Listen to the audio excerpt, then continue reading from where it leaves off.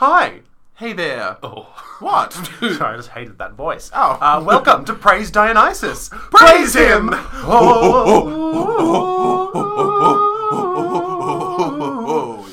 Yeah. Gorilla. Thank you. That was a very good gorilla. Thank you. Today we're going to be talking about Is God Is by the Melbourne Theatre Company and This Is My Body by Luke Macaronis. Terrific. Such fun. Yes. So excited to talk to you, so excited to be here. He's talking to you, sweet, sweet listener, not me. I'm also excited to talk to you, Jake. Oh, that's sweet.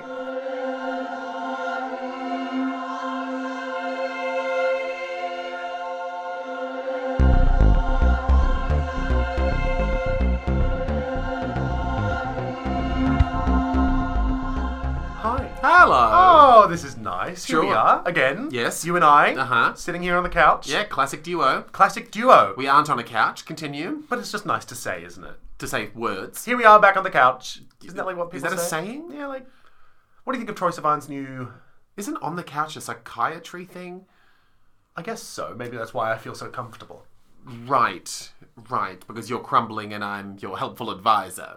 I really hope not. What were you about to ask me about Troye Sivan? Have you seen Troye Sivan's new music video for Rush? Of course. I have not. No, you haven't. No. But you want to talk about it despite having No, I was just curious. It seems like something that you would have seen, and I'm curious to hear your thoughts about it. Thank you. I did try to instigate a conversation about this with a couple of people, but then we got sidetracked by talking about The Idol, which I cannot keep doing to people. Yeah, what is The Idol? I don't know what it is. It's like a Sam Levinson and The Weeknd collaboration on HBO, starring Lily Rose Depp, Johnny Depp's daughter. Yeah. She plays like a Miley Cyrus, Britney Spears-esque pop star returning after hiatus due to her mother's untimely demise. Okay. And The Weeknd swoops in and kind of instigates in Lily Rose Depp's mansion like a cult-like collection of talented like singer-songwriter people. Sounds like a good premise. It's so much about it could have been fantastic, and it sort of fixates on Lily Rose Depp's experience of sort of like being seduced by this greasy Weeknd character, and then the damage that does to her psyche, and then it's sort of like a game of manipulation, but it's just atrociously written, and...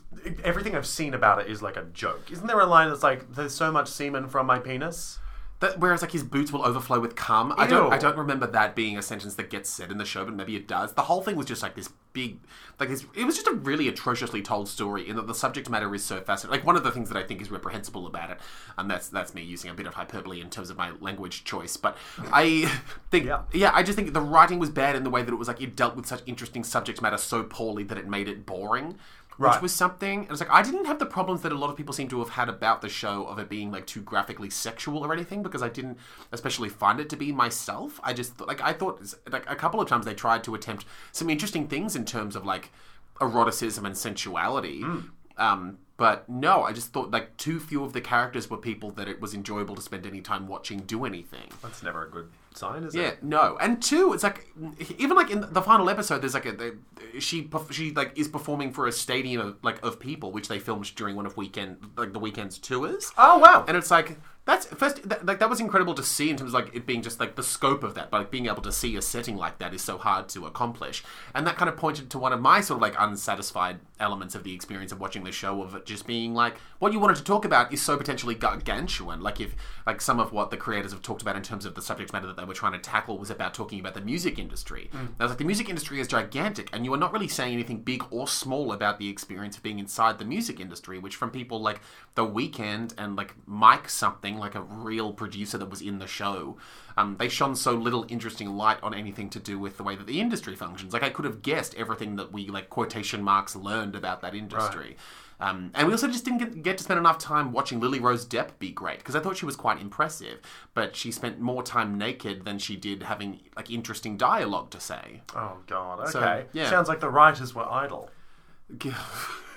Yes, that's some fun use of homophones there, like that? James. Thank Yeah, you. really well done. Thanks But very what were you much. asking about? Troye Sivan's music video. Mainly, I want to work up to have you seen that meme of the really skinny door? Yes. Yes. Which think it's very funny. I saw that after watching the music video, and when I watched the music video, I was like, oh, there's like, it really, because if you haven't seen it, it's just, Rush? Is that the name of the song? Yeah.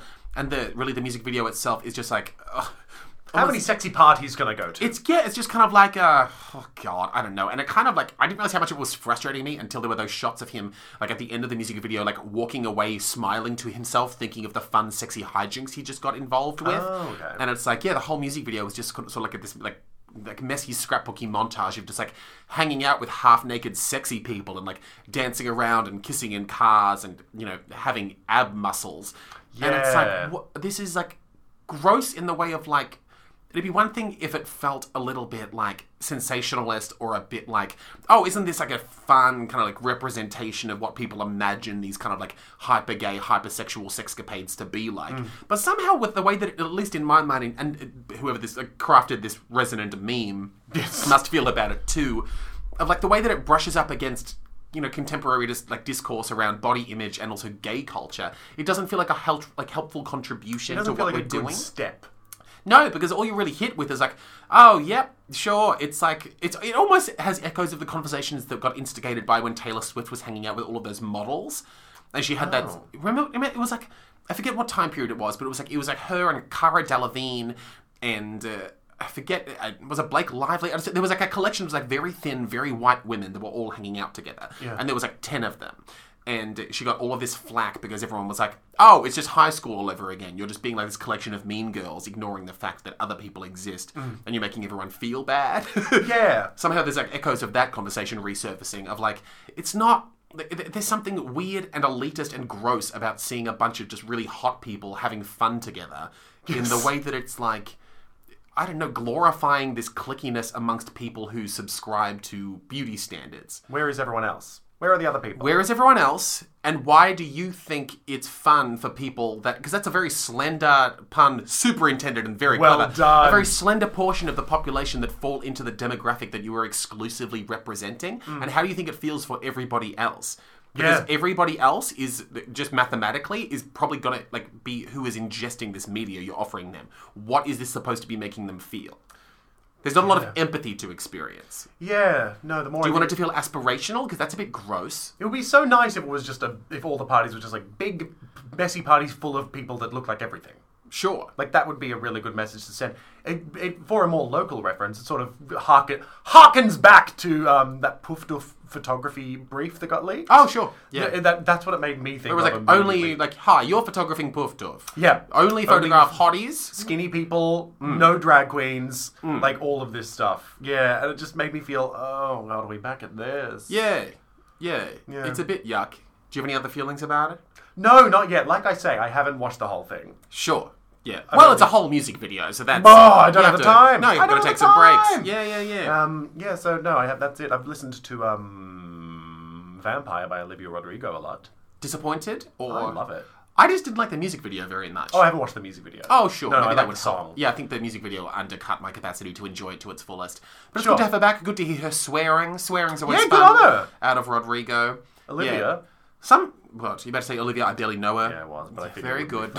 No, I thought, and now I am also connecting the thing of like, and we briefly talked about it too, when it was like, this Troye Sivan music video connects kind of thematically to that Sam Smith music video. I was thinking about that as well. Right? Where they're like, I'm fat and I'm sexy, but none of my friends are fat. Yes.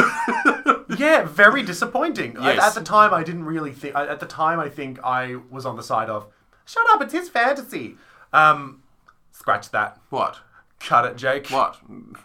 Cut it. What's happening? I just used the wrong pronoun for Sam Smith. Mate, you can just say you meant they. That's fine. I did mean they. Yeah. Maybe don't leave that whole thing where I beg you to cut I think people will relate to the struggle. No! At the time, I was very much on Sam Smith's side of like, shut up, it's their fantasy. Yeah. But no, in hindsight, as we say at the end of the podcast, I've changed my mind, and I think it's important to have the representation in there. Sure. How's that for a bold thought? That's a fine thought. Thank yes. you. No, I completely do, because it's like, it's also you're like, it's one thing to like privately wish that you just had a bunch of friends that were just like these hot models. Totally. Sure, you can you want that. Absolutely. You can pursue that. It's a bit embarrassing and shallow of you, but you are completely fine with choose your values and then live them. That's fine. But to create media that goes out into the world That's the thing that when you're a projects celebrity. these ideas that are damaging and hurtful and quite antiquated, it's just a bit embarrassing and sad to be putting them out there. Yeah, you do have an obligation to your audience to really set some positive moral standings. And just to, like, the social consciousness, like, the collective ideas that are out there. It's like, why are we, like, resurrecting these old... I don't know, we've already had this wave of people being like, hot people are the best. How good are hot people? I was thinking about prosthetics the other day. Just in terms of prosthetics, like this, and I'm sure we've touched on it a little bit before when some sort of movie came out. I definitely had a couple of conversations when that Bombshell movie came out. Oh, yeah. That one about like the Fox News and Roger Ailes and all that stuff. Don't know anything about it, but I know it exists. But that movie came out with like Margot Robbie and Nicole Kidman and Charlize Theron came out, and it was they played all of these. Them and this big ensemble cast of like moderately well-known celebrities playing all of these Fox News personalities and the prosthetics on show. And it's been ever since a lot of these like Academy Award baity movies coming out where it's like Colin Farrell puts on a fat suit and a fake nose and plays Winston Churchill. Yes, and it's like all that shit. And it's like set aside the whole thing of like it doesn't matter what people look like, but it's like we're happy for people to be ugly as long as they are secretly hot. Oh, totally. Yeah. You know? Yeah, it's okay to... That's interesting. I hadn't thought about that. That's weird. Would you want to wear some fun prosthetics? I'd want to wear some fun prosthetics. I love that that's what you want to talk about. No, I don't. Okay. I just don't find them fun. I find that all I think about is like Jim Carrey getting like tortured to look like the Grinch. And I just don't see the value. Like, I think it's impressive what people can achieve with prosthetics. God, Jim Carrey's done a lot of prosthetics, hasn't he? Has he? Yeah, the mask. Was that prosthetics? Some of it was. A lot of the... When he had the actual mask on, it wasn't like doing a bunch of warping stuff. Yeah, okay. It was a real mask. That wasn't just a mask? Well, it was a prosthetic piece on his face. Okay. Because the actual... It was meant to be a part of his face. I've watched a video on it. Of course. Oh, yeah! How was your week, Jake? I'm done with this. I'm not. I'm still just angry at Troye Sivan a bit. Same. I am as well.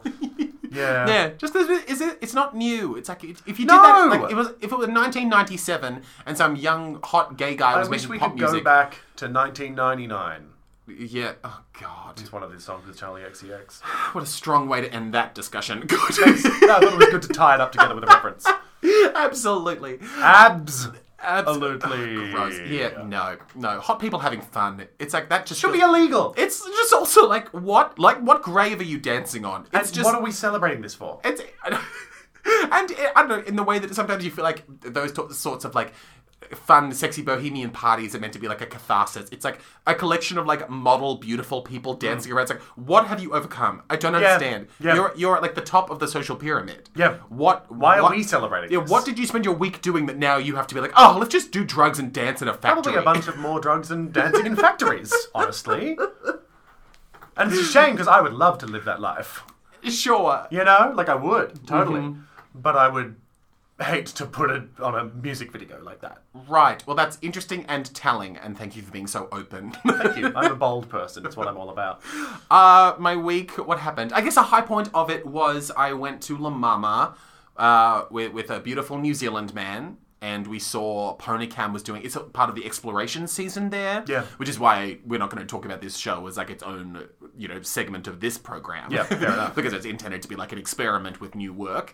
And it somehow feels like unfair and intrusive to unpack it when they aren't even done unpacking it. Totally. But, yeah, Ponycam put on a show called Boobs in Space. Terrific. Terrific name. Great name. And, yeah, it was a cool time. It was nice. There was a nice amount of, like, audience interaction. Like, not involvement, but interaction, which was nice. A microphone was put at my mouth, and I coped. No. Yeah. Really? I'm growing. What? Can I ask what was asked of you? Oh, Ava Campbell, she was doing, like, a true or false... It was like a true or false sort of question and answer thing with a few people in the audience. Right. And a question was asked of me, and I responded appropriately. Wow! In the microphone. Jake, I'm really proud of you. Thank you. Well done. I get stronger every day. But yeah, it was nice. Some high points being like, it was fun to like think about Playboy for a while. I do find like Playboy interesting as a phenomenon. Sure, and the show was unpacking some of the themes of Playboy. Is that what it was? Yeah, doing? a little bit. Yeah, right. Partially. Yeah. So that was interesting. It was interesting too. It was because I'd recently been doing some reading and listening and watching of like Playboy related media, and it was like interesting. It was just one of those fortuitous things where it's like something's on your mind, then you somehow end up at a play about it. Totally. Yeah. Which I find happening surprisingly often to me. Well, so. You do read a lot. Sure. You are a nerd. Thank you. And yeah, so that was interesting. It was also, of course, just great to see like Ponycam doing more things. I just enjoy seeing my pals do stuff. Yeah, and was in good company. I liked the man next to me, so that was good. And then I had Italian food afterwards. With the man? Yeah. Oh my god. Yeah, right. And yeah, so that was fine. Great. Yeah. Mm-hmm. Okay. Yeah. Do you want to rate that experience, or do you have more to add from the week? What am I going to do? I'm going to give it... I'll say 12 stars. Okay. Because there was a part in the Ponycam show where there were some women. They were labelled 1 to 12. It was a controversial moment in the piece. And that's all I'll say. Oh! I like it. 12 stars. Yeah? Good on you. Why do you love that? I don't know. 12 just feels like a good number. Okay. Because that's how many eggs come in a dozen eggs. 13 in a baker's dozen. Would you ever receive a baker's dozen of eggs? I guess if the baker had a chicken. Yeah, maybe, but probably not. No, that was just in dough times. Dough times? Yeah, the baker's dozen, I think it came from Rome. From Rome? To make sure that the bakers weren't underselling their dough, they would have to make 13 rather than 12. Because they were scared that they would make all the dough, all the bread a little bit smaller to get away with selling less. So they were forced to make 13 in the dozen. Were bakers a crafty people? Apparently. Why were they the only ones suspected of shortchanging people? I don't know. You'll have to ask an ancient Roman. I will find one and I will. Hello, my name is Ptolemy. And you speak Russian. English with a Russian accent? Yeah, he is. Yeah. I guess so. Time's a weird thing, Jake. Ptolemy's dead now. Because Ptolemy was a real historical figure as Yeah, well. he was one of the Egyptian pharaohs. Okay. Well, one of the Roman Egyptian pharaohs. I have no idea what they were actually called, but he was when the Romans sort of put themselves into Egypt and were we're going to be all over this now. I think Ptolemy was one of them. I'm reading a book about anti-Semitism at the moment. Yeah. And it's by Barry Weiss, who I love. She's incredible.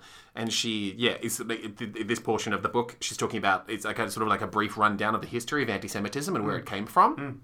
And one of the suspected roots of this very, very long-standing prejudice is this, it's based in Egypt, and it's because with Passover being connected to the exodus of the Jews from Egypt. Yep.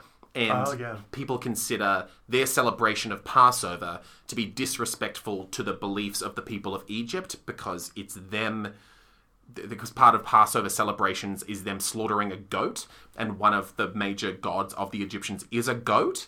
And it's kind of this fork in the road between their beliefs, and the Egyptians considering the way that the Jews celebrated their holiday was kind of like a softcore attack on the Egyptian belief system at the time.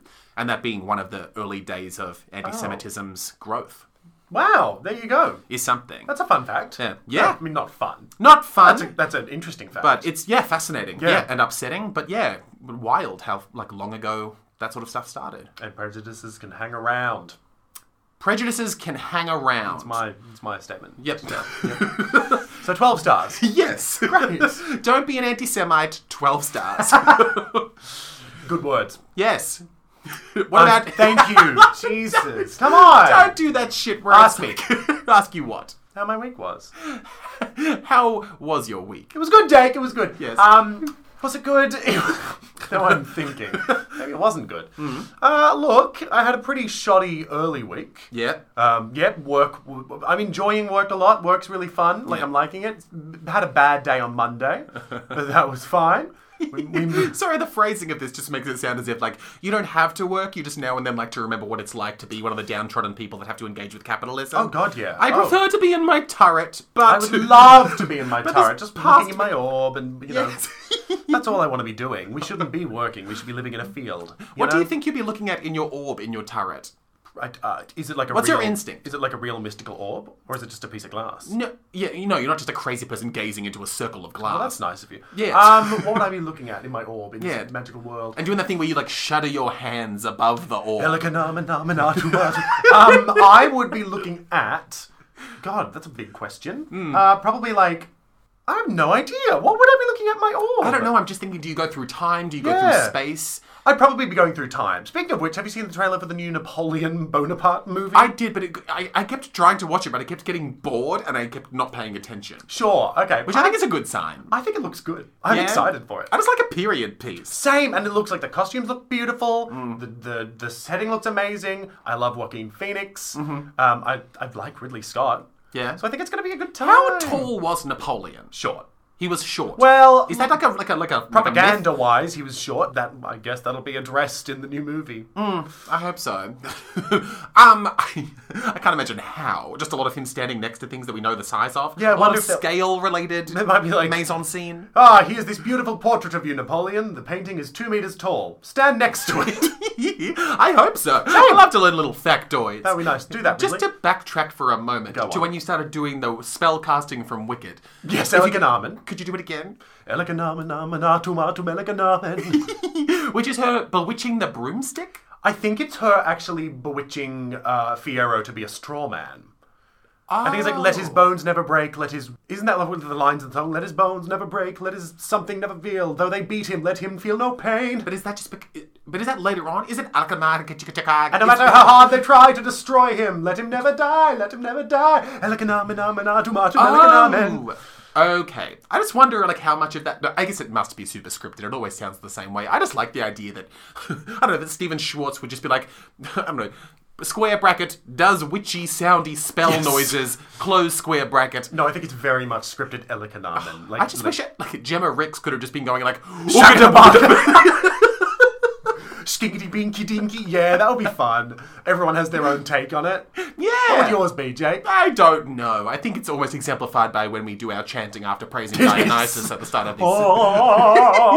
Yeah. I don't know, but it could be like a fun chant. I just think it's nice when theatre's kept alive by those sorts of on-the-night choices. Totally. Yeah. What's like the most lasting or well-known on-the-night choice that you know of? Oh, God. Do you have an answer immediately? No.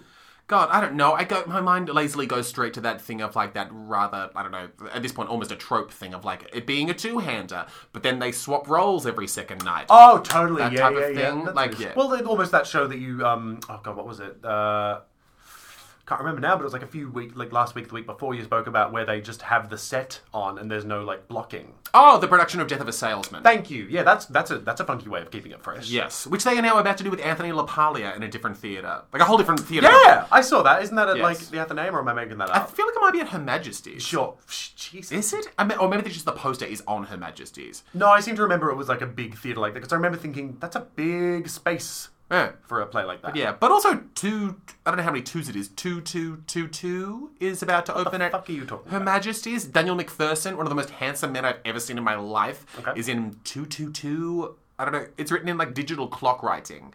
And Ruby Rose is in it from The Meg. Oh. Have you seen The Meg? No, but they're doing The Meg 2. Are you happy? Are you so happy? We haven't spoken about that When I saw the poster for The Meg 2, I felt like, I don't know, how people felt when they saw, like, Barbie was coming. I'll come and see it with you. I'll come and see it. Yeah, I'll come and see The Meg 2 with you. You need to know that it's a big deal for me. No, and I need you to take that on board. If we are going to go under the sea together. I'll come with you. Okay, as long as you respect, it's sacred text to me. Totally. So it's a big deal. Totally. No, I'll respect it. I think the trailer looks quite good. I haven't seen the trailer yet. Oh, are you going to, or are you going to just go in blind? No, I'm too excited. I'll watch the trailer. Yeah, it's pretty good. It looks pretty good. Is Ruby Rose in the sequel? I cannot remember now. I don't remember going, Ruby Rose, so maybe not. Okay. Yeah, but I know, who's the main guy? Jason Statham? He's definitely in it. Fantastic. Yeah. Great. My week has been good. Yes. Monday was bad. Tuesday was okay. Wednesday was fine. Thursday, not bad. You should write novels. This is really vivid. Okay. I've written 3 novels. They're all fan fiction of Harry Potter. Yeah. Don't expect that joke to be funnier. But I went out with a bunch of staff for like drinks the other night, and I forgot. I, dear listeners, have been socially inept for the past several years, before COVID as well. Just bad at going out. And I went out recently with a bunch of work friends for like a bunch of the graduate nurses leaving, and I just drank a bunch, and I forgot that I can't drink anymore. Mm-hmm. Like, I felt so poorly the next day. And then I had to go to a family lunch, and I had to wake up at like 9 a.m. and make curried egg sandwiches to take to this family lunch. And it nearly killed me. You're very brave and strong. I'm a brave, strong person. But that was quite nice. The actual drinks were lovely. And then last night I watched Twilight with Flynn. Okay, and who did you watch it with? Flynn, my boyfriend. My boyfriend. I have a boyfriend. We've been together for 2 years. 2 years? Oh, and you've never watched Twilight together Never before? watched Twilight? I've never watched it full stop. Oh, wow. Actually, that's fake. I watched it like way back when it came out once, and I never watched it again. I completely forgot about it. So now we've watched it. We're going to start watching the rest of the Twilight movies. Exciting. And it was so awful, but so great. What was awful? The movie, Twilight. I understand what you're talking about. It was just, every scene was just a baffling cinematic choice was made, or like the writing was weird, or the acting was bizarre, or just the way they sort of even stood the characters. Really weird movie. Really weird film. Like, the fact that they're like all the vampires are in relationships with each other, but they're also pretending to be like brothers and sisters. It's I just felt like weird about it. Sure. Okay. We also watched the Steven Universe movie. Okay. I love Steven Universe, Jake. I love it so much. Okay. And I'd never seen the movie, so we watched it last night, and that was really good. Okay. No, so I'd give my week like a 48 stars because that's how many times I had to stop and ask, what the fuck is going on during Twilight? Was that confusing It to was you? not confusing, just like, is this meant to be taken at face value or is it a parody? You know, it's like that sort of vibe. It was like when I watched recently Angus Snogging First Royal... Angus Thongs and Perfect Snogging? Yeah, for the first time recently. Yeah. And I so often was like, is this a serious movie or is it like a parody? Because I loved it. I really did. Great. But so much of it felt like someone was writing like, what are those movies that are like the disaster movie or like... like a spoof film. Like a spoof film. It felt like Don't a spoof like saying film. spoof. I know you don't. But I do love I the love genre. spoofing. Great genre, though. Great genre. And it felt like it was a part of that genre. So Twilight felt like a part of that genre as well to me. Interesting. Like epic movie or something. Sure. Yeah. Meet the Spartans. Exactly. One of my favourites. One of your favourite films. Yes. Yeah. So, yeah. Sure. So, All right. should we talk about theatre? Theatre. Theatre. Okay, we can try that. Thank you so much. Okay. Hi, Jake. Hi, James. How are you? Pretty good. That's good. I went to the theatre. Go on. I went to the MTC, the South Bank Theatre at the Sumner. Yes. Yes. Yes. And I saw a show there. I saw Is God Is. Okay. And I'll tell you, I don't know if God is. No, I was going to have a joke there, but I didn't think too far ahead. Well, Is you God have is... no time to formulate one. You've only had, a couple days? Yeah, maybe. Sure. Yeah, I'm not that smart. What did you think the title meant going in? No idea. I thought it was going to be like a religious show. I purposely didn't look up much about the show. But even semantically, what did you think? Is God is not how... Well, I know that it's by... hang on. I know that it's by... It's the director of the show... is the pair of Zinzia Kenyo and Shari Seven. So I knew it was by the same people that made Seven Methods of Killing Kylie Jenner. Okay. I knew it was a show, a black story about people of colour. So I knew that Is God Is. I thought maybe it was going to be something like... my brain told me that I wouldn't know until I saw the show. Okay. So I just purposely didn't really think about it too much and just Great. said, I'm just going to watch it. Uh-huh. And so we went along. I consciously did no thinking. Exactly. Good. Which is something I've been doing a lot of recently. I'm going to recommend it. It's great. So went along, sat on down. Yep. The show was written by Alicia Harris. And yeah, it was in the Sumner space at the South Bank Theatre. Yes. And we sit on down. Mm-hmm. Who's we? Flynn and me. Right. Flynn and I. The guy from Twilight. The guy... What? The guy guy that you- who I saw Twilight with. Yes. There it is. Florg and I went Yes. along and saw this show. We sat on down in the MTC sea of... Why life. are you telling the story so slowly? Did something... This is how you tell stories, Jack. Have you ever listened to yourself? We're already sitting in the theatre. With you, it's usually like, we had Italian. Now we're sitting in the... So we sat on... Like, I'm being you at the moment, okay? Don't come for me like this, okay? Yeah, that is fair. It's been like 5 sentences. It just felt like you said... I didn't have a problem with it. I thought maybe you were avoiding saying something. Or like No. you weren't ready for your next thought, so you just dwelled on sitting down. I have said sitting down 3 times. I'll give you that. Okay, So that's we all. are at this point By sitting all means, down. go as slow as you want. So we walk into the theatre. Yes. We sit on down. Yeah. We're sitting there. Yeah, on seats, right? I'd call them seats. Yeah? Yeah. The ones that like fold down. Oh! Yeah. Yeah, the ones that are trying to clam you.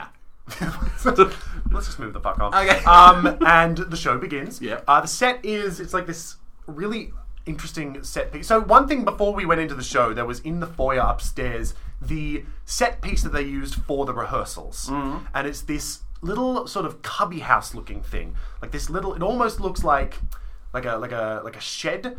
It's got 4 sides and a roof, and each side has a completely different setup. Like one of them's got these 2 double doors that open, one of them has this like a single door, one of them has blinds, and so it sort of gives us an idea of like what they use for. It's the only set piece in the show. So we know nothing about the show. It starts, and the first thing that happens is this character walks out from the side of the stage, and they've got a house on their head, like this little like tiny little house on their head, covering their entire face. And there's like smoke billowing out of the windows. Ooh. Like it's one of the most... It was such a cool image to open on. With the backdrop of this whole thing, the lighting designer Jenny Hector did a really good job. So it's like this beautiful wafting, almost like chiffon material hanging from the very top of the roof diagonally to form a V all the way to the back of the space. And very like softly backlit. And this is projected on the entire show. So it's this gorgeous ever wafting sort of presence in the show. And so... Everwaft. I just wanted to say Everwaft. What would that be? Oh, a perfume. Everwaft. Oh, waft? I know, waft is a little bit... Farty. I wasn't going to say that word We were ever all in my thinking life. it. Farty, farty, farty. So let's move on from that. Let's please. Yeah, so house on fire, stands there for a bit, walks off. And then the show really starts, and we're introduced to the two main characters, Anaya and Racine, who are sisters. They both have horrible and impressively done burn scars all over them. Oh, God. Yeah, Anaya has more. She's taller, she's more sensitive as the show goes on, and she's generally quieter. Racine is angry, shorter, and has less burns going on. So that's the dynamic going on. Yeah. One is more burnt, one is less burnt. That's the dynamic going on. Yeah. Cool. The show ends up being the story of revenge. So just to give you the basic premise of the show, Anaya and Racine are introduced to their mother, who is played by Cecily Stovall, who they haven't seen for ages for some mysterious reason we're not quite sure of. And they find where she's living, and they are beckoned to her by their mother, and who they call God. So they refer to their mother as God the entire show, because she made them, and now she gives them a quest. So they come along to meet her, and basically the quest is, you need to kill your father because he did this to me. And I've got to go and just right away go to my favourite scene of the whole show. Yeah. So they spin the house around, and the whole time this show works, they move this set around to the next piece. It's literally like they're turning the house that they grew up in around to sort of... different, like everything is contained in this one house, because the show ends up being about family violence and abuse. Sure. And the double doors open, and Cecily is there in this hospital bed. It's that clever trick of, Rocky Horror does that trick of like the standing up bed, and you get into the bed and you're sort of like, it looks like you're lying down, but so she's in this hospital bed. And the doors open, and the doors are filled with candles and lit with blue neon, and the light goes down, and there's smoke coming onto the stage. And she looks like a tarot card. And she then gives this incredible monologue about how the fire actually happened, and how it was actually started by their father, this evil man who she had been separated from, but then climbed in through this window. And she then paints the picture of it happening, and it was horrifying. Like, it was... the language she employed and the way Cecily just gave this, it felt truly like this sort of oral storytelling tradition of just, here's what happened, and here's what I felt during it, and you're going to listen to this horrible traumatic history. So that was just straight away the most captivating part of the whole show for me, and I just wanted to start with that because it very much set the tone of this show. The whole show felt like a religious parable, or like a fairy tale being told, like a Brothers Grimm fairy tale being told from the point of view of this black family going through life and just being unable to catch a fucking break. So we then follow Racine and Anaya on this sort of odyssey of trying to track down their father, because they're given the quest by their mother that they have to kill him. And if there's blood, that's good. She just wants him dead. And it's this bizarre sort of moral quandary of who's in the right here? And are they correct to be sort of pursuing this? And who are we to tell them not to? And then the show proceeds to be them sort of tracking down their father, finding their father. Their father has sort of moved on with this new family, and then they sort of unravel all of that. But throughout the whole show, Anaya, played by Henrietta Amevor, and Racine, played by Masigo Pizzo, was just this fantastic duo who really complemented each other in, as I said earlier, so Anaya is the shorter, and as the show continues, is constantly referred to as the more sensitive one, which she sort of takes as an offence, and Racine is always seen as the angry one, and she's the one that instigates a lot of the violence that goes on in the show. And the two of them together are just such a fun pair to watch. And then with Cecily being their mother, I don't know, it just felt so correct. The violence. So I'm going to jump around a lot. The violence in this, there's a lot of onstage violence. It's almost like a Tarantino film on stage. Okay. And the one of the things they use throughout the show is this sock with a rock in it, and Racine often swings it around and then beats people with it. Okay. And there's something so visceral and simple about it being just literally her sock with a rock. It felt... Because it's a sock? Or because it felt like it ticked a few boxes for me. It felt like it was almost like a sling, like, David and Goliath. With David and Goliath and the sling, it's like... Is it like a slingshot? It's a slingshot. Where he, holds the rock and then he flicks it around and then the momentum sends the rock forwards? Yes, That's exactly. David and Goliath. That's David and Goliath. Yeah. And he brought the Goliath down by hitting him in the head with a rock. Yes. And that's what Samson died because he got a haircut? Oh! Is that Samson and Delilah? Samson and Delilah. Wasn't she, sleeping around and then wasn't she, the first adulterer? Was that her? I don't know. But the point is... And that was the origin of Tangled, if I understand myself. That was the... Yes. Yes. Yes, they had a chameleon and everything. Yes. Mm-hmm. Okay, good. We did We that. nailed that. Good. Bible shut. Bible open, Jake. Because Okay. this story, to me, felt like it fit into that sort of context of, they've got a sock in a rock. Mm-hmm. They've been given this murder quest. It felt very first a rock in book a sock. Bible. Sorry, I got stuck because the words were the wrong way around. A rock in a sock. What did I say? I think you said a sock and a rock. Not important. Continue. Replay the tape. A sock. Yeah, I would have said. It just rolled out of my mouth then. A rock in a sock. Yes. Yep. It just felt. Yeah, it felt like a parable. It felt like this ancient story being told in modern times. Yeah, I just really appreciate the special effects makeup as well. I've got a kudos to the team. Mm-hmm. Horrible to look at. Oh. No. In a way that was that must be so hard to go through life with those burns. Sure. And the sort of the relationship these two sort of had. It starts with the two of them applying cream onto their burns together. Yeah. And they're sort of unraveling, they're sort of speaking in the third person about themselves. Racine will say things like, Racine is shorter, Racine is angrier, and Anaya sort of says things about herself in third person as they sort of slowly look after each other and dab this cream onto their burns and then try and hide as much of it as they can and talk about a boy and talk about things that girls should be talking about. And then they're pulled onto this quest to just annihilate themselves and who they are. Another really great visual motif of this show. So I looked up afterwards, I read more about the show. It draws from Western motifs.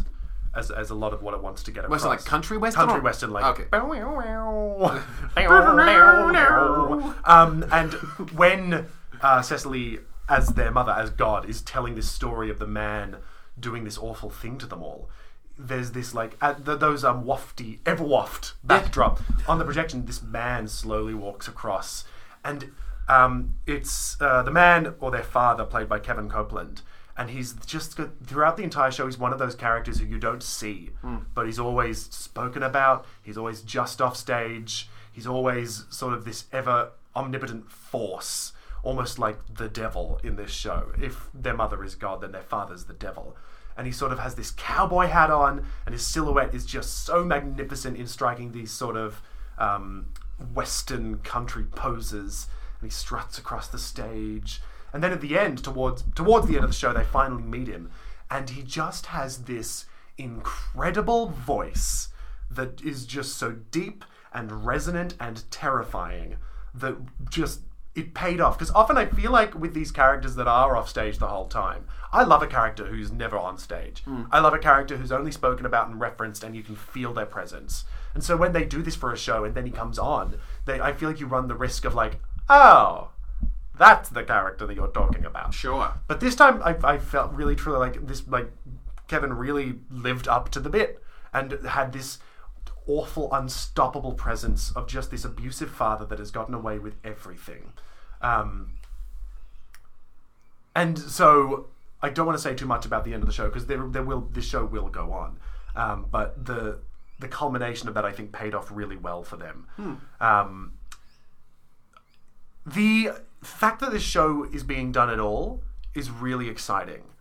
At MTC. It's MTC's... Now, here's something.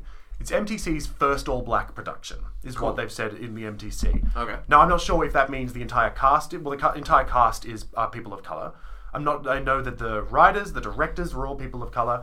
I got to a point where I was like, I don't want to start looking all these people up to be like...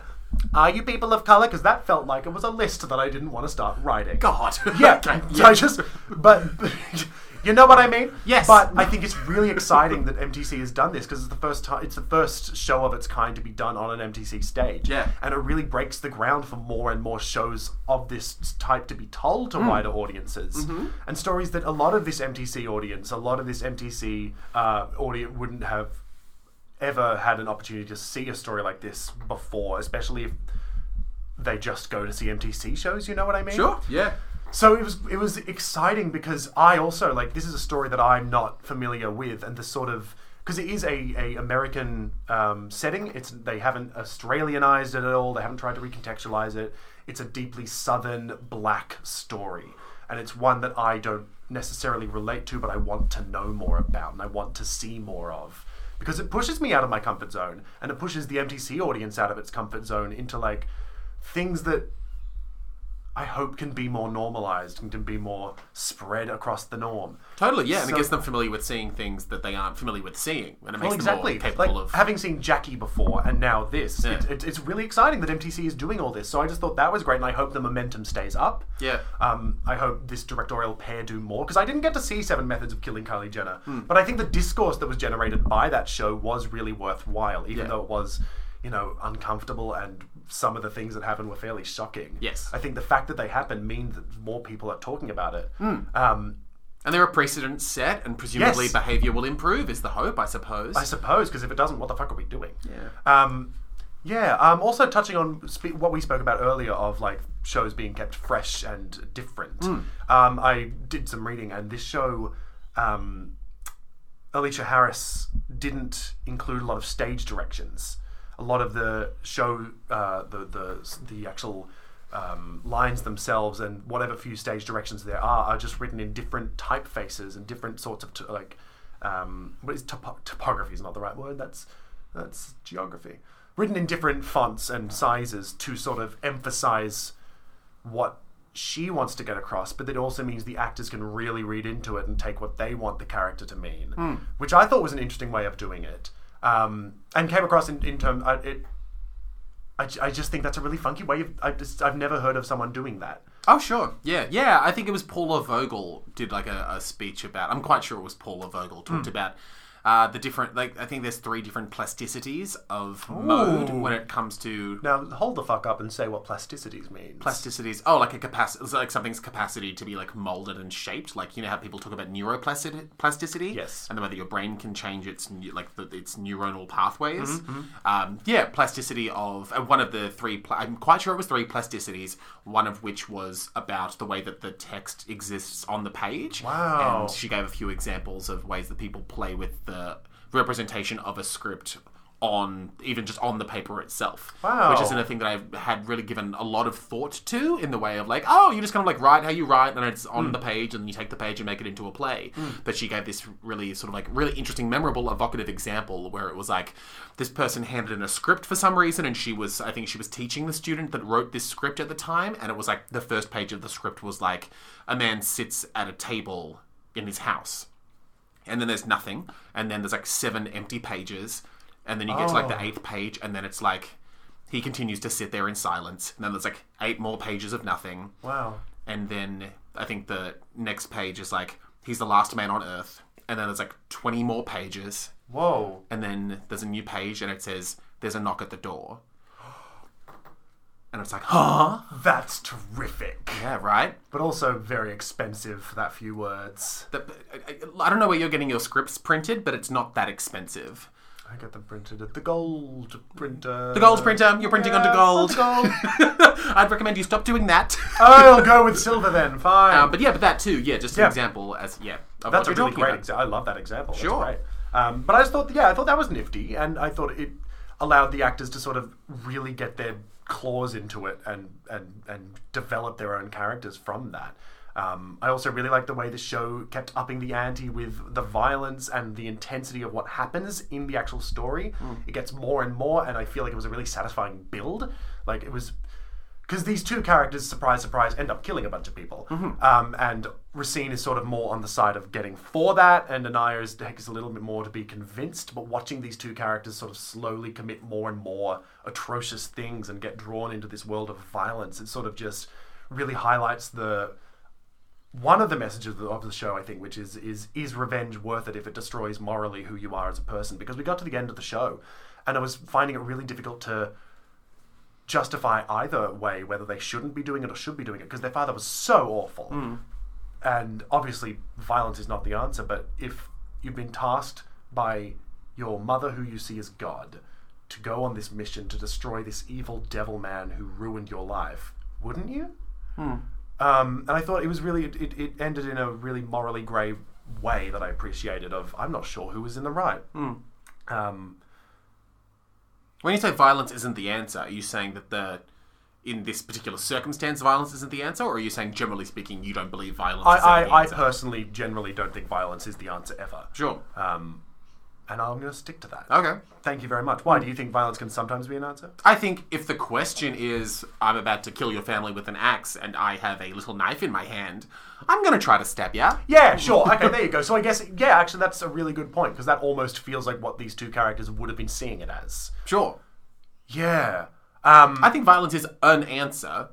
I would say oftentimes it isn't the best one. Violence is an energy. Violence is an energy. It's a Green Day lyric. Oh, okay.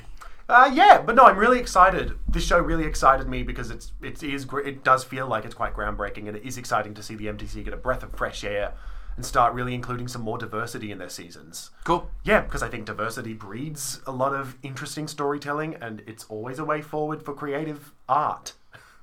Okay. Yeah, you like that succinct point? Diversity is a way forward for what? Creative art, Jake. For creative art. Yep, I'm going to stick with that one. Okay. Yeah. Yeah. So is God is? I don't know, but I'll tell you what isn't. No, I still don't have one.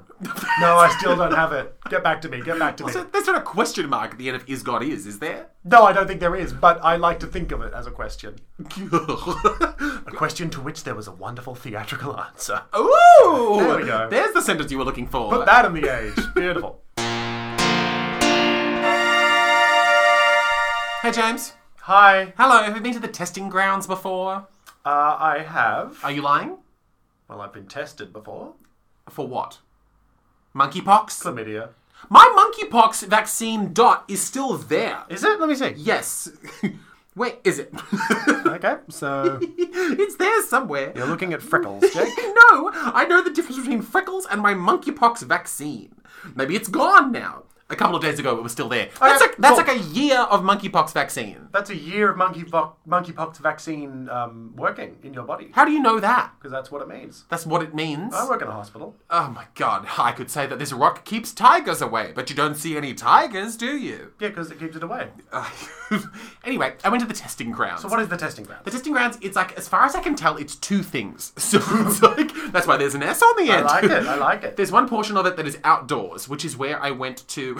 This is an esoteric reference for no one. I went to that launch at the recent Fringe Festival. Yes. When I went to see... Do you remember... I don't know if you listened to the episode where I discussed Gods, that, like, sexy circus? Yes, I did. I went with Connor Dariol. Yes, I did. I remember. That outdoor portion of land near Victoria Markets, where there was a bunch of circus tents, one of which had sexy God circus in it. Okay.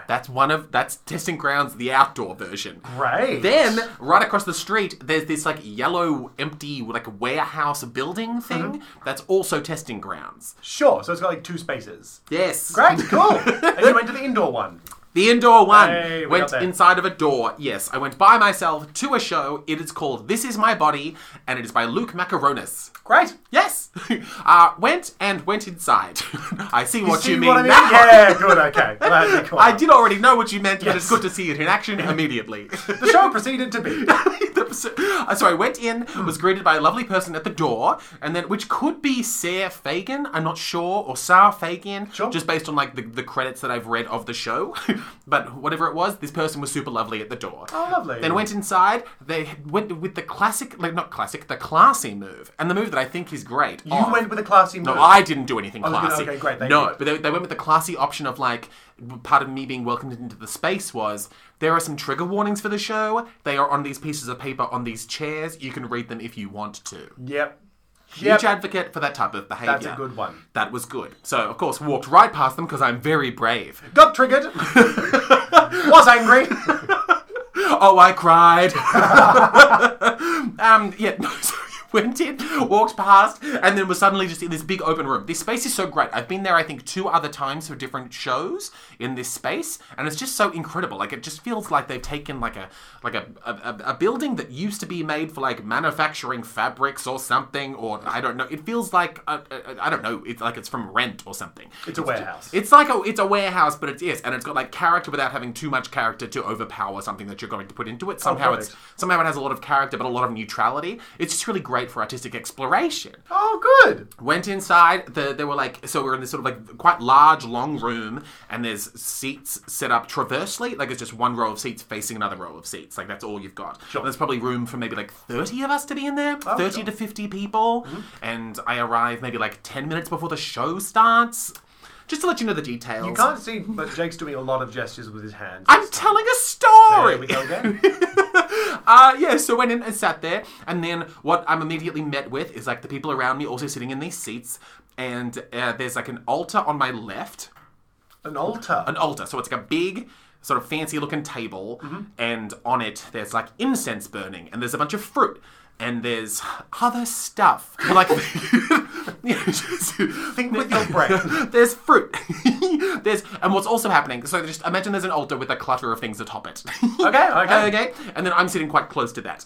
And then also in the center of the two, which is more important than me describing fruit vividly, is Luke Macaronis. Full-on stranger to me, and he's like crouching in the middle of the space, like washing fruit in a bucket, and then placing the fruit delicately atop the altar. Sure, so he's coming over to the altar, putting the fruit on, going back to the bucket? Yeah, and wiping more fruit, and then continuing the cycle. Great, I just wanted to know. Yes.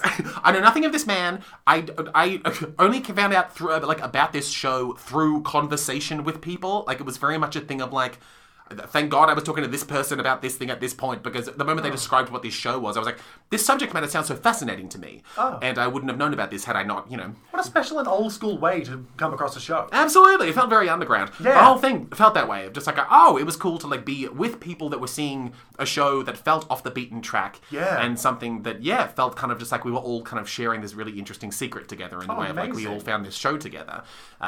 It was really, that was part of what added to the magic of this experience. Yeah, so I'm like looking at Luke, like wiping this fruit, and I'm like, I guess because of that being the backstory as to how I found this show, I was like, is this just going to be like some like hyper handsome, really rude, like British genius? Is it going to be that type of, I don't know if that's a thing that anyone recognizes. Do you? I was going to say, is this a running trope in your life? Somehow it felt like it was. Like, is this just going to be like, I don't know why I ascribed a level of exoticism to him. I just assumed he was some sort of like incredible European import that was going to be just like very talented, but also somehow simultaneously very smug and rude. Sure, that seems like a sensible assumption. It's not. I'm sure that's just born of some type of, I don't know, deep anxiety where it's like, I don't know. You. Me. Anxiety. Not I. Not you. Couldn't be. So you were scared of this man because he had not said anything and you assumed he was an evil European. Based on nothing but maybe start. His posture? Yeah, Europeans stand up. And they love to wash fruit. It's possible I'm a fool. No comment. But anyway, so then the show gets closer to beginning. It becomes obvious that everyone's kind of there. And then we each get handed by Luke one of those pamphlets that you get at the start of a church service or like at the beginning of a funeral or something, just to keep it light. Nice, good on you. Those pamphlets that are like, these are the hymns, this is how the structure of the mass is going to Did it have like hymns in it? Well, that's the thing. The opening hymn was, I want to break free, that song. Which I thought was funny. So it had like the lyrics to that song, and then we all sang the song like together at the beginning of this thing, because it didn't hit me until I got handed this pamphlet by Luke, which was the moment of relief, because when he handed me the pamphlet, he seemed so sweet. Oh, that's nice. So that was nice. And so he also said, "G'day, mate." Yeah, no, it was just like very, like, I don't know, he had this like warm eye contact and like this gentle, like, I don't know, body movement-ness. Bearing in mind, he is acting. Yes, I know that, but I thought, at least at that moment, it felt like I was seeing the true him, and it made me less afraid of him. Sure, whatever works for you, I was worried I'd be scared of him the whole time. Yeah. It's like a one-person show. That is... I didn't want to spend the whole thing scared, especially if it was going to be like quite like intimate in terms of like and also how close sing we were. Along. Thankfully, there was only one sing-along portion. Okay, good. Which is good. And I did very, very quietly sing along with the rest of the congregation as we sang I Want to Break Free. I'm impressed, Jake. Thank you. Especially by yourself. going to a show. Going to a show by yourself and then joining in on a sing-along, That's the thing. bold. I was partly envious of, like, this trio of gals directly to my right. They had each other to, like, giggle Totally, with. yes. Yes, I had no such giggle chums. Oh, Jake. Well, that wasn't meant to elicit pity. Well, it did. Most things you do. Thank you. Yes, it was also cool too. It's like, I think, and this is maybe like a relic of my very brief stint studying high school teaching. It was helpful too to have like a structure, like looking at this like a pamphlet thing. It kind of telling you how much of the show was left and what was going to happen next. We've spoken about this before. We love a marker of time. Yeah. So great. that was a nice ingredient of the whole thing. And yeah, it didn't hit me until I received this pamphlet from Sweet Eyes Luke that it was like, this is my body being a recognizable phrase from like the Catholic Church service. Holy shit, that didn't click to me at all. Right? No, me either. And I was like, oh! Because up until that moment, I'd been like, okay, I'm going to see a show called This Is My Body. I, for some reason, concocted this idea that it was going to be like, somehow there's like, interrogation and celebration of one man's relationship with his body, and he was going to almost, I don't know, somehow like, body part by body part, invite us to comprehend his corporeal form. The sense that maybe it was going to be a man using his body like a theme park, and we were going to go on all the rides together. I don't know what I'm thinking. That's interesting. Is that a dream you had? I just a dream I had. For some reason, I don't know, I just developed my own pitch for the show. That's not what it was. Thankfully, I enjoyed this version. Great. So it's more religious. More, in terms of like jumping off point, for sure. Yeah. So we sung the hymn together, and then there was like a bunch of audience participation, but like, I know, yes. I don't know if you heard James's inner shudder. There was a fear that just went through me. Yes, but but in the way of like, again, very grateful that Luke seemed so warm and like kind and compassionate in the way that he would involve people in what was going to happen. Sure. So there was like a bread and wine portion, because of course if you're not well schooled in how like Catholicism functions, there's a portion of the Catholic, I don't know how many other branches of Christianity do this, but certainly in the Catholic Church, the one in which I was immersed for 13 years, there's like a portion in like 3/4 of the way through the Mass during like the transubstantiation, which I never say correctly the first time I try to say it. The transubstantiation part, 2 times. Thank you, of the Catholic Mass, where they take the bread and the wine, or like the little crackers and the wine, and then the priest goes, or some variation on Why that. does he do that? Because that's what the Lord Jesus did at the Last Supper. They sounded different back then. He like, this is my body, it is given up for you. Oh yeah, I think I went to the Uniting Church, which is not, I don't think it's part of the Catholic Church, but they did a similar thing. Sure. Okay, Yeah. great. Yeah. Yes, I feel like the Protestants don't do it, I think. Maybe, but who cares about the Protestants? Right.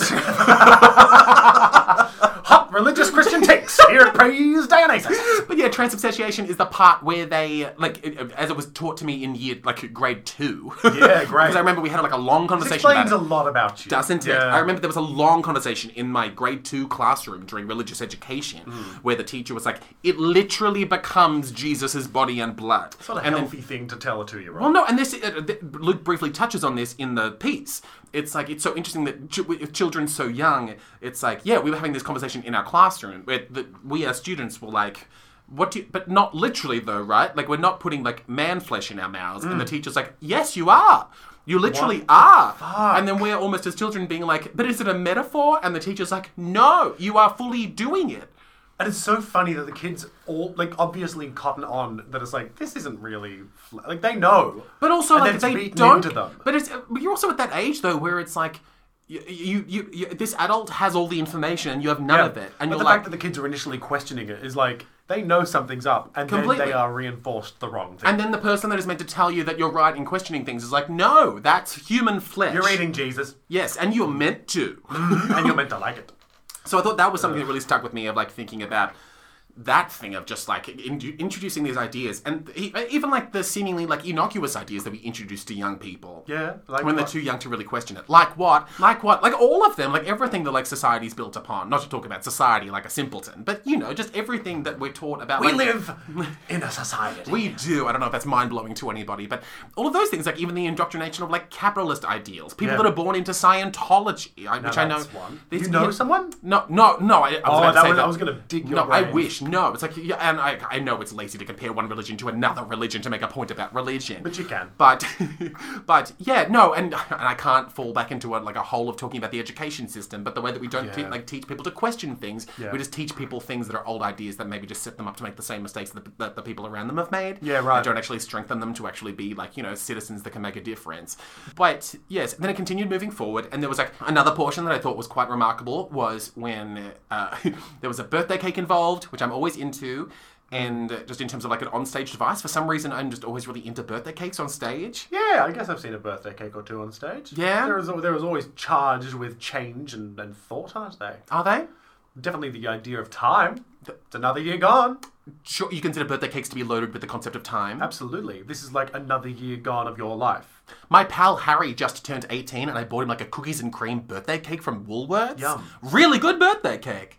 Anyway. Oh, that's the end. Okay, sure. It's a whole story. We made a cheesecake last night. You made one? Yeah, Flynn got the compulsion that he wanted to do something, because we had the entire day to ourselves after lunch, and my compulsion is, let's relax and lie down. Flynn is like, I can't do that, I need to do something. And he made a cheesecake. So he made a cheesecake. That's a pretty gay story. Thanks! Yeah.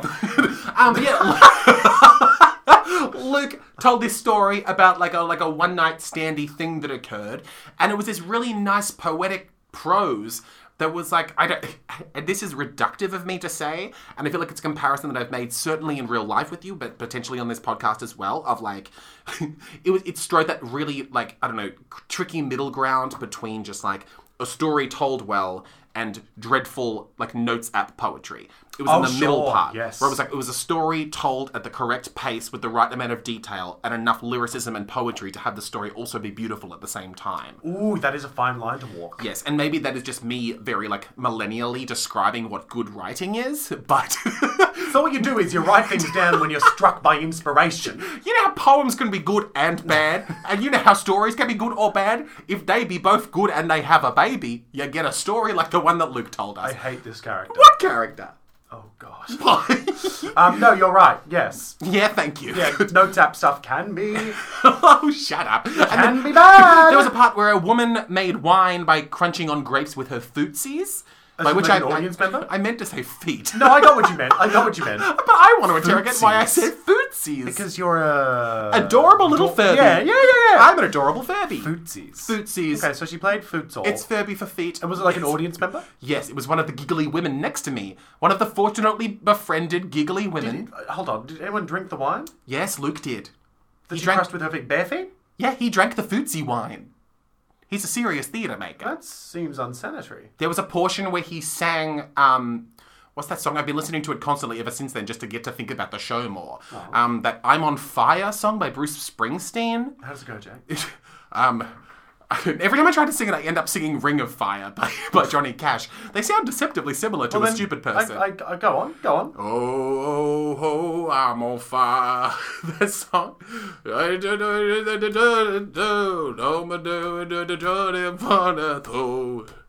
You gotta burn his eye. That song? This is too good. We're gonna get copywritten. No, I don't know that song. It was just quite haunting. Sure. It was I don't love Orville Peck, but I do like some things that he does and some songs that he has. Oh, is that an Orville Peck song? No, but something about even just Luke's body language in that moment reminded me of what I like about Orville Peck. I really like that Orville Peck song about him driving a truck and he falls in love with another truck driver.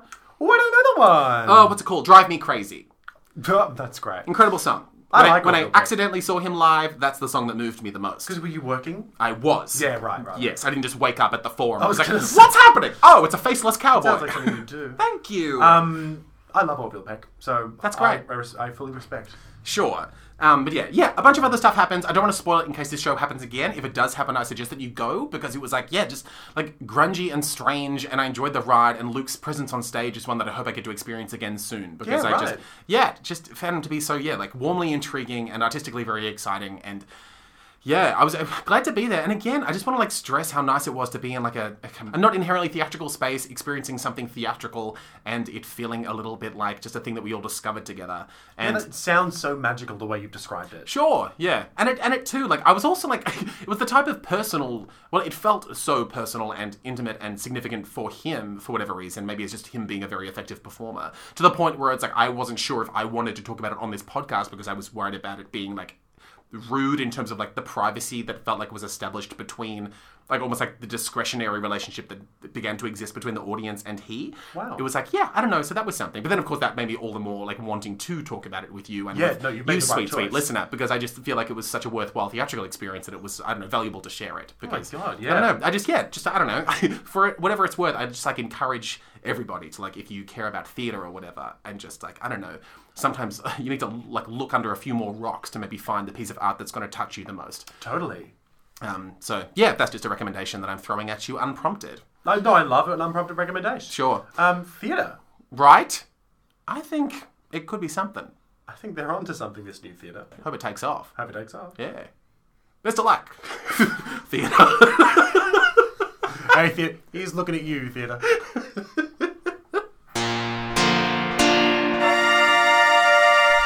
Goodbye. Ooh. Goodbye. Oh, that was good. This is my audition. Oh. For anything specific? Anyone who'll take me. It's a general. Yeah. I just want a pilot. We're done. To marry. I want to marry a man of the sky. Go on. I have a story to tell, but I shan't tell it here. Why? Because I started instigating an award-winning musical about marrying a pilot? I want the Amelia Earhart musical. You want one? Yeah, I want an Amelia Earhart musical. It starts off normal. Okay, it starts off normal. Yeah, and then like vivid. maybe like 2 songs into the first act, she crashes, Okay. and then the rest of it is performed by coconut crabs. What's a coconut crab? Those are the crabs that live on the island where Amelia Earhart supposedly crashed, and everyone believes ate her. Oh my goodness, I've never heard this. Everyone believes Have that? you seen a coconut crab? So everyone but me believes Amelia Earhart was eaten by coconut crabs. It's a theory. No one knows, but the coconut crabs. I'll show you. This is Jake's reaction to a coconut crab live on air. Everybody. Okay, get this image up. Come on. Oh! Yeah, that's the coconut crab. Oh my god! No, they're fucking huge. Ew. They are properly terrifying. Oh. So she crashed. That's fantastic. They believe she crashed there. So I think that it should be all like. And How then the big is rest this of- island? I'm actually not sure, but not huge. What are the odds that you would crash onto the fucking haunted island of the Crab King? Well, maybe she crashed and washed up on the island. You washed up on the island. I could read you the whole story now, but I think we need to wrap this No, up. I will do this in my private time, and I Yeah. suggest everyone else does too. But That I think the sounds musical horrific. should be her surviving, like, trying to survive against coconut crabs. How does she go? Not good. Not good. No. Not good at all. So even in your musical of reimagining, she doesn't survive. Of course! It's What is Amelia she- Earhart. So? She gotta die. Let her die. You're writing historical fiction and you still have to kill her? Well, what would you do? She becomes queen of the coconut crabs? That was exactly my thought.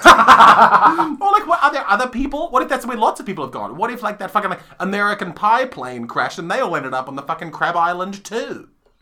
And maybe the crab flesh keeps you young forever. So she's eating the coconut crabs in this Well, story. That's good. She gets taught to do that by the people that were on the American Pie plane. But What? wouldn't they have crashed after her? I don't know how time is structured in terms of the things that Pretty happen. simply. How long ago was Amelia Earhart? Oh, God, I wouldn't be able to say. Like early 1900s? Okay. And yep, American Pie was after that. Sure. So she would have to teach. Like them. Amelia Earhart was like the first woman to fly a plane, I think, is like is her thing. So pretty long ago. Right. Yeah, Wright yes. brothers. Well, I'm sure they were Wright brothers, thank you, indeed. thank you. Yes. No, but I can imagine that being the case. Yeah, American Pie, they crash, they get washed up, the crabs are about to get them, and then you hear a voice, and it's like, "Oi, crabs! You'll stop that right now!" Who the fuck is this? Her accent Mary, got Queen of weird. Scots? No, it's No. Amelia Earhart. Her Amelia accent got weird Earhart because she spent so much time alone Would with have had like a crabs. transatlantic. Oh, come here, crabs! Hey, crabs! Why don't you come and pick on someone your own size? Then they all do their clickety clackies And then they that's start how a tap dance. yeah, because the crabs. that's how they It's crab. the crabs. Yes, Yeah, great. But I Well want to done. also believe that Amelia Earhart has like human friends there. Maybe that's Sure. where Princess Diana is. This is the island that we were speaking about where everyone who dies and fakes their death goes to. Yes. That's what this is. That's fantastic. There you go. It's all those people from the submarine, submersible. Oh, that's really interesting. I wonder who gets all the money for doing that. Jeffrey Epstein. Oh my god. It's all coming together. We did it. We did it. Patent praise Dionysus, copyright by us.